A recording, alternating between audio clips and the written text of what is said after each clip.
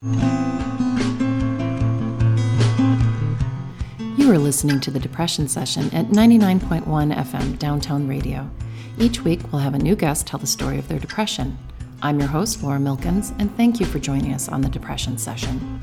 Just a note for my listeners, I want to make sure you understand that this is a show about depression, and some of the content can be triggering, so please take care of yourself if something on the show brings up difficult feelings, and seek professional help if you need it. Thank you. Hello and welcome to the Depression Session on Downtown Radio. Today we have with us in the studio Kati Standefer. Kati is a writer and teacher in Tucson teaching independent, intimate, creative writing classes that help people explore their experience of sexuality, illnesses, or trauma. We'll be right back with Kati, but first let's talk about brain fry. So we were just talking before the show and I was like, I haven't even thought of my topic. Does this sound unprofessional, everybody? Yes. So I am just at loose ends of like trying to do too many things. So last weekend, my boyfriend did a huge, wonderful conference called The Healing Power of Music. Amazing. Wonderful speakers, wonderful experience. And really, for me, a lot of it is being out in front and checking people in, but also seeing people's experience of that and their joy. And then from there, running into my week, so Sunday, I'm like, oh, yeah, yes, just run. So this week has been a little bit hectic. I'm hanging a show for my students on Saturday. They are having a show on the topics of ethnicity, gender, and the border. So kind of a big deal, a lot of work. And then we have these big, beautiful portraits, and they're talking about anxiety and depression and their experience of nature and life and bullying and just being really honest, making these big portraits, like symbolic self-portraits. And that stuff really touches my heart. And I feel it's important to put the work on display and have people come and experience it and have the students have a chance to talk about stuff that's both in the news all the time and their daily life. That being said, I spent 6.5 hours yesterday and it's not quite hung.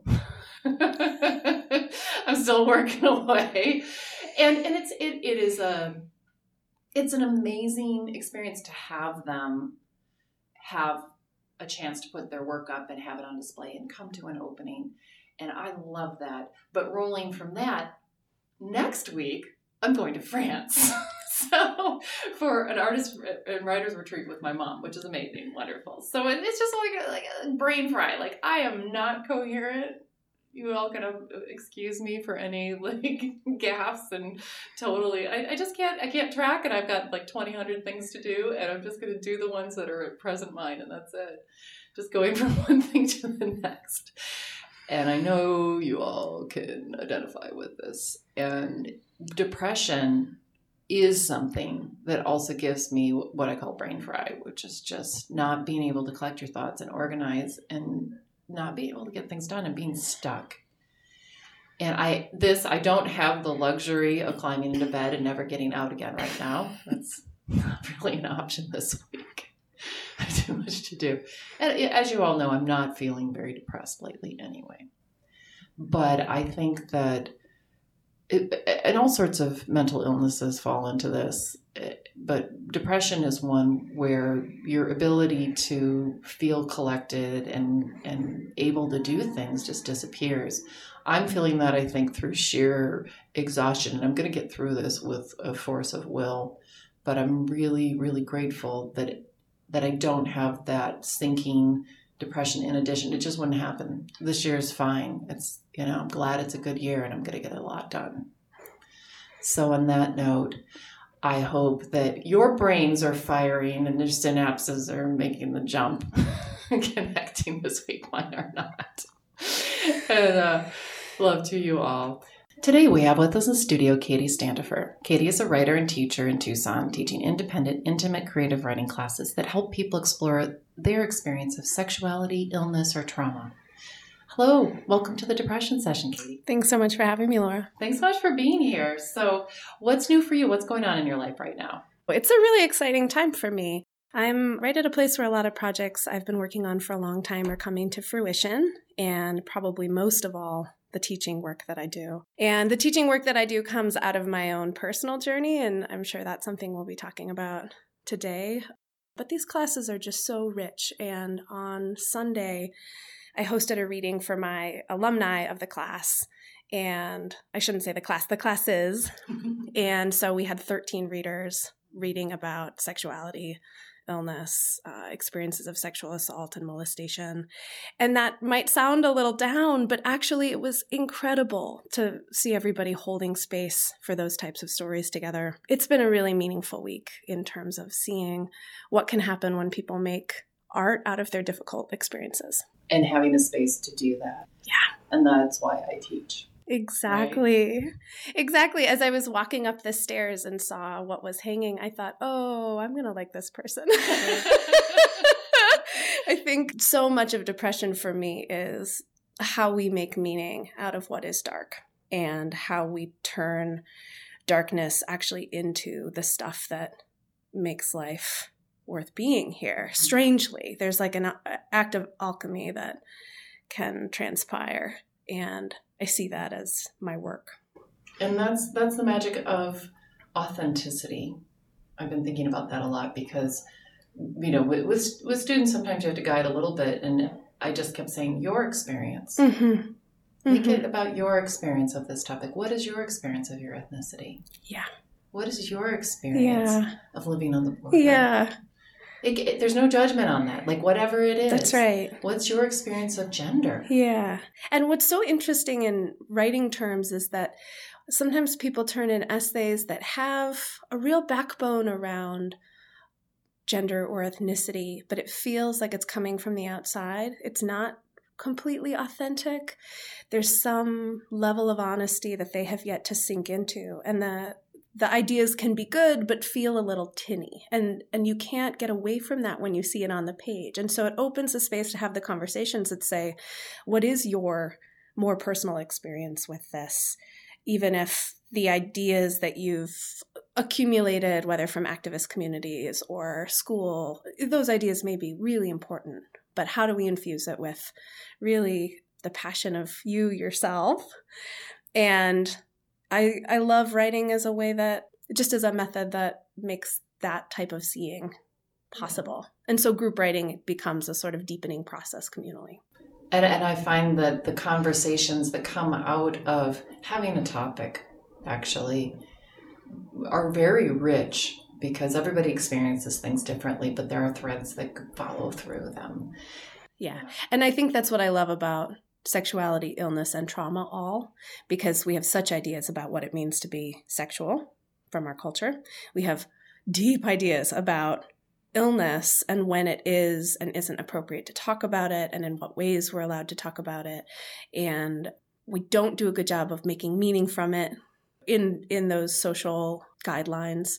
And then trauma is almost the worst one of all. Sex assault really places us into some easy categories. And I think there's a wonderful writer named Leslie Ryan who writes in this essay, The Other Side of Fire, that I actually used as my title for the trauma writing class.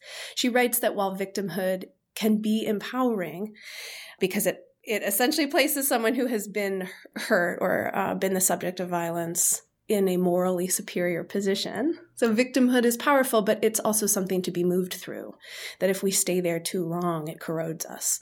So much of learning to write these stories, again, is moving away from the tinny, easy version into these richer truths that I think really feed us in a different way. Well, that's a perfect note on that note. How's the story of your depression? I think of myself as someone predisposed to melancholy, to nostalgia, to some of the bedfellows of depression. And when I was young, I was depressed really beginning in elementary school for significant periods of time, much worse in middle school, and then much, much worse in high school. And when I look back at those depressions, they really bring to me two different experiences of the body that I have learned to pay attention to as an adult, which have really changed my relationship to depression when it comes. And one of those relationships is just, what does it mean for my body to feel good?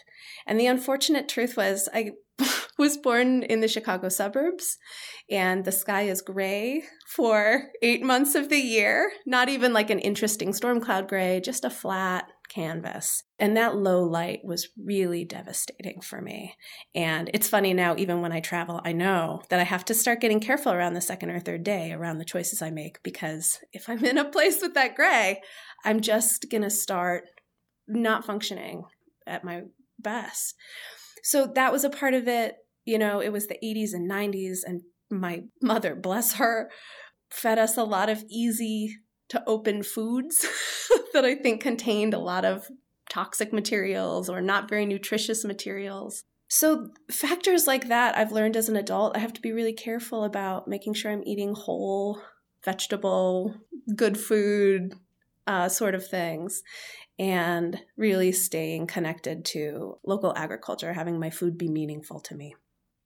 So there's a way in which I grew up with a body that was invisible, yet a body that was in charge. And some of those things that you can't really be aware of as a kid set up the foundation and just make it that much more likely that you'll tip over your edge. I think the other thing that really impacted my young adulthood was trauma, one of which was having a family member who was really struggling herself, and therefore sending a lot of violent words into the house, being fairly abusive to me in particular. And she left the house when I was in high school, and that was stabilizing for me, although it was difficult for the family for other reasons. And then in middle school, I was the girl who was overdeveloped. And so I had boys following me down the hallway, taking sanitary pads out of my backpack and throwing them around the hallway, and talking about my breasts. And so there was a sense of being under siege and being unsafe in my body. And, now I have about 30 hours of training at the Arizona Trauma Institute, and I've gotten really interested in this question of what trauma means for that sort of baseline or foundation that we approach the world with. And the truth is, trauma is not the event itself. Trauma is not experiencing the mean words or being sexually assaulted. Trauma is the sympathetic nervous system's response. And when the sympathetic nervous system is repeatedly turned on, we live in our reptilian brains. And it's really hard to experience the world as big and complex and gorgeous if you are stuck in fight, flight, or freeze. And so I know that just having a lot of stress hormone in my blood and being in a place that was not set up in a way that supported me, it seems very inevitable that I would struggle with depression in the way I did. And I really began to dig myself out in high school through writing. I was spending a month each summer. I work hard all year and then spend a month each summer backpacking in Wyoming. And one other piece of Chicago that really didn't support me was this sense of endless strip malls, the concrete, the lack of wildness. I felt myself to be wild, but there was no wildness around me. And so to have this month each summer of wildness and soak it in made it harder to go back to that other life, especially now thinking about how Wyoming was sunny and dry, not this sad, gray, humid place. And so when I went back, I would basically just write that 1 month over and over and over again. And it was a way of inhabiting another reality, which I know is the way a lot of writers become writers. And I had been writing before that, but there was something about the survival that kicked in there. And I was lucky. I went to college in Colorado Springs. And so my whole life transformed when I was 18. I have never moved back to the Midwest since. I lived in Colorado Springs for 4 years for school, and then I moved up to Wyoming full time. And then I moved down to Boulder and then here to Tucson. So I have stayed where it is dry. I've stayed where it's sunny. I've stayed where I can be wild and where it feels more natural to get exercise endorphins. That's another thing that's really important to me. But treadmills, falling into kind of the strip molly life, were not for me. So to have access to mountains, to rock climb and trail run, and I'm a bike commuter right now, so I arrive everywhere with endorphins. Those are all really foundational pieces. But I think a more important part of depression as I've become older is the experience of despair. And when I graduated from college and moved up to Wyoming full time. It was only a few months before I was sexually assaulted.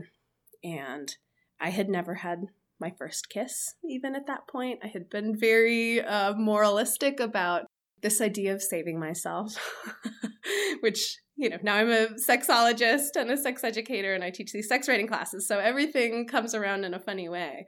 But the sex assault really forced me into my body in a way that I hadn't realized humans could be or needed to be. And I see the sex assault almost as a second birthday for me. The type of despair that I experienced after that is obviously marked by trauma and this concern of being unsafe all the time. But I think, too, it was a real fall into how little we actually control. And, I've been in a similar place of depression this winter that it feels like it's just beginning to lift. It's more the kind of depression caused by a big outside event, but has this relationship to despair where things are suddenly not possible. And this winter, I had a major heartbreak and then a major car crash and sprained my ankle while I didn't have a car, and so couldn't even get around on bike. And I have a very wonderful therapist who really encouraged me to think about this through a more shamanic lens. How is what we're experiencing what the world is experiencing? How is what we are struggling with a fundamental thing humans struggle with? And there's something very powerful in that for me, to be trapped in my house this winter, understanding that if I were in Aleppo and I were a person who couldn't walk and didn't have my own car, I would be left behind during the siege. This is the type of vulnerability that people live with at every moment all over. So whatever lack of possibility I feel in my life is not the same necessarily. I don't want to create a false equivalency, but I do think that this is really the root of empathy. So sex assault was like, oh my God, wait, what do you mean I can't control who I become? What do you mean I have to feel the danger of having a body and fully feel it? Because I think since those boys in middle school following me, I had done everything I could to not be in my body. That was really just the beginning. About a year later, I passed out in a parking lot. I found out I had a genetic arrhythmia. I did not have health insurance. I lived in a state with poor social services. And the way I ended up getting a cardiac defibrillator was to quit my life and move to Boulder, Colorado. And my sister's surgeon, she has the same condition. He said he would help me. And I had this very crazy period of 5 months waiting to get this device where I thought I was going to die every minute. And I did a lot of lying in bed in this Boulder apartment, drinking hot whiskey toddies. And there were many times I thought about killing myself in that period. And I think it's always a flag for me when I want to die, that what I actually want is just so badly to live. And it's a sign of how deep despair can be, that at the exact moment we so deeply crave living that we think it's so impossible that dying is better. So this experience of facing my own death as a 24-year-old, no one could bear that with me. I didn't have friends who were my same age who were willing to be vulnerable enough to walk with me in that. A lot of my relationships collapsed. I had a really hard time with the partner I was with at the time. And, my poor parents just wanted to not have their daughter die. So they didn't want to consider that as a thing that could happen. To do that alone, to wake up after I finally did have the surgery and have this metal box above my breast, to feel my body at every minute, to be so worried about the slightest heartbeat here or there that it could kill me. This changes you. And I think it's work that a lot of people do later in their lives. And I was 24. And about 6 months after my device was implanted, I went septic. So I had a bacterial infection invade my body. My organs were shutting down. I had a blood clot in my lung. I was in the hospital for several weeks. Shortly after I finished that up, the partner I was with at the time and I broke up, which I think, too, is testament to that inability of someone who's young to really stay when death is present. I was never going to be the same. And there's a lot of talk around the way the wound becomes the gift. And I think we should never say that to people when they're in the deepest part of the pit. Someone actually said to me after my rape, "At least it was you," which maybe they were that person who just had so much faith that I was going to turn this into a beautiful thing someplace down the road. But that's a horrible thing to say. And yet it is also true. I happened that winter in Boulder to get a job as a sex educator at a health clinic. And I started teaching sex ed full time in the suburbs, sort of completing my own transformation. And by the time I applied to Master of Fine Arts programs, one of which was in Tucson, which is where I came, my personal statement said that I knew I needed time to write about sex and death. And so I arrived in Tucson, and I have been writing about sex and death. But the most amazing part of my work, obviously I love writing and I will always be writing, but I have to say that figuring out how to bring into conversation with each other people who have had experiences like I had, and to be in the process of making beauty from it with them is unbelievable. I feel so blessed. And part of what I try to do in these classes is to create a space where the social barriers are something we talk about and the physiological barriers are something we talk about. And that's what led me to do some more work around trauma, because I figured out that on one hand, there are lots of studies, mostly from a researcher named James Pennebaker, that writing about difficult topics is good for us. He theorizes that there's actually a mechanism where the body is holding back and spending energy holding stories back. And that when we write about difficult things, the body releases, the body sighs. So you see an improvement in immunological markers. In his studies, he had undergraduates going to the health center less often. And the other side of that is that if we write about things that are traumatic too directly, we turn on the sympathetic nervous system again, and we sort of soak in cortisol and all these things that make it hard to get up again the next day. They're the things that, to me, that's where I'm going to treat people in ways I don't want and add to my own despair and depression. It's where I'm going to get really befuddled and have brain fry, as you were talking about at the beginning. Yeah, I have to say that writing has been my healing light through my life, and also holding space for other people to do the same is what pulls me out of my despair most often now. Wow. Thanks so much for your story. Thank you. I want to follow up with a couple of things. One is, how can people get in your classes? Yeah, there's flyers up around town right now at the acupuncture clinics and at Exo Roast Company. My website is www.katistandefer.com. So Kati with no E. Standefer is Standefer. You can also Google Kati writing classes Tucson, and usually I come up right at the top. Yeah. Awesome. I just was thinking that at the end, it is so healing for people to be able to express themselves. Yeah. That's why I started the meetup group, the depression session. Yes. Tucson meetup group, just so people once a month can get together and say, here's where I am. Oh my gosh, me too. Yeah, that's exactly the holy activity. Yeah, exactly. Like, oh, I get it. Yes. Yeah, I have to say, just a couple weeks ago, I had to cancel something at the last minute because I was having such a mental breakdown in being stranded in my life without this car, trying to make so many things happen. And the person who I had to cancel with was a former student. And years ago, she was really struggling with bipolar disorder, and I gave her a very long extension in this class and was willing to give her an incomplete and work with her. And I just started laughing in my bed after she granted clemency for me to not show up to this thing, because I was like, this is community. This is the most powerful interaction that we can have, that like, oh my God, what goes around comes around. It's true. That's another, that actually gets to another point I want to talk about, which is the metaphysical. Yeah. That my boyfriend always says, everything's metaphysical.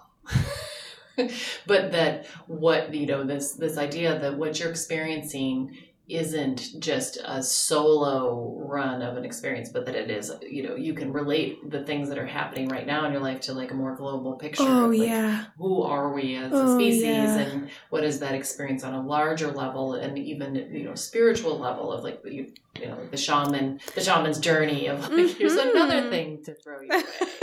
Exactly. That's not enough. I'm going to prank your ankle. Yeah. And also how the metaphysical comes around to be embodied. I think we really underestimate what our nervous systems are up to. And I think in the current political climate, we are sensing a lot more things than we can pinpoint. And so things like depression or anxiety are responses to every stimuli we come into contact with. And we've proven through research, we don't consciously know all those stimuli. We can't name them all. And so there's a type of wisdom that the body brings us that has to be honored right now. You're not crazy. If you feel crazy in this time, you are right on point.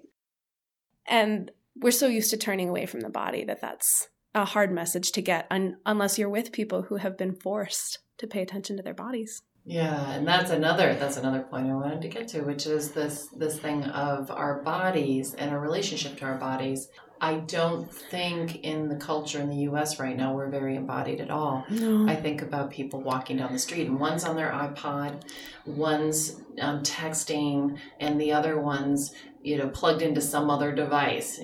So that we're having there's this third space we are inhabit all the time. We're always here and there at the same time. And this third space dominates a lot. And it's a very passive space. And it's an unembodied space. Yes. And there are all these, currently there are all these studies showing like the ways that in which we entrain with other people, with our brain waves. Yes. And even our heart rhythms. Yeah. There's something that happens in a group that does not happen online. That's right. Or I don't think it does. That's Maybe right. there'll be new studies. Yeah, well, I feel like I should say I have a dear, dear friend with a chronic illness who is really limited in the types of things she can take on day to day. Online communities, especially in terms of finding other people with the same chronic conditions, have been an absolute lifeline. Being able to access people who are not in your small community that doesn't understand, full of doctors who don't understand, right? To be able to really access that larger tribe that may not be present. That's the real promise of the internet to me. And yet, at the same time, it is a radical act to bring bodies into communion with each other now. And I think of these... Turn off your devices. That's right. I think of these classes almost as a new form of church for the non-religious, that we read aloud together, we study texts, we make meaning, we make our own things, we reflect, but mostly we convene each week as bodies. One of my students told me recently, I don't know if you knew that it took my whole energy for the day to get to that class, but it was worth it. There's a power there. Well, that is a perfect note to end the show on. Thanks so much. Thank you. This was so fun. That's wonderful. And for anyone who's interested, the next class starts March 22nd. Thanks. I want to mention again that if you found some of the content of today's episode triggering, please seek professional help and call 911 if you feel like hurting yourself or others. I'm not a licensed therapist, and this show and the station are not endorsing any remedies or products. The purpose of this show is to destigmatize depression through storytelling. You can find a link to mental health services on downtownradio.org on the About KTDT page. To listen to the podcast, or if you're interested in being on the show, contact us at www.thedepressionsession.com. You've been listening to The Depression Session on Downtown Radio Tucson with music by Septahelix. Find us on Facebook and Twitter at The Depression Session Podcast. Thank you. You're listening to KTDT LP Tucson, Downtown Radio 99.1 FM.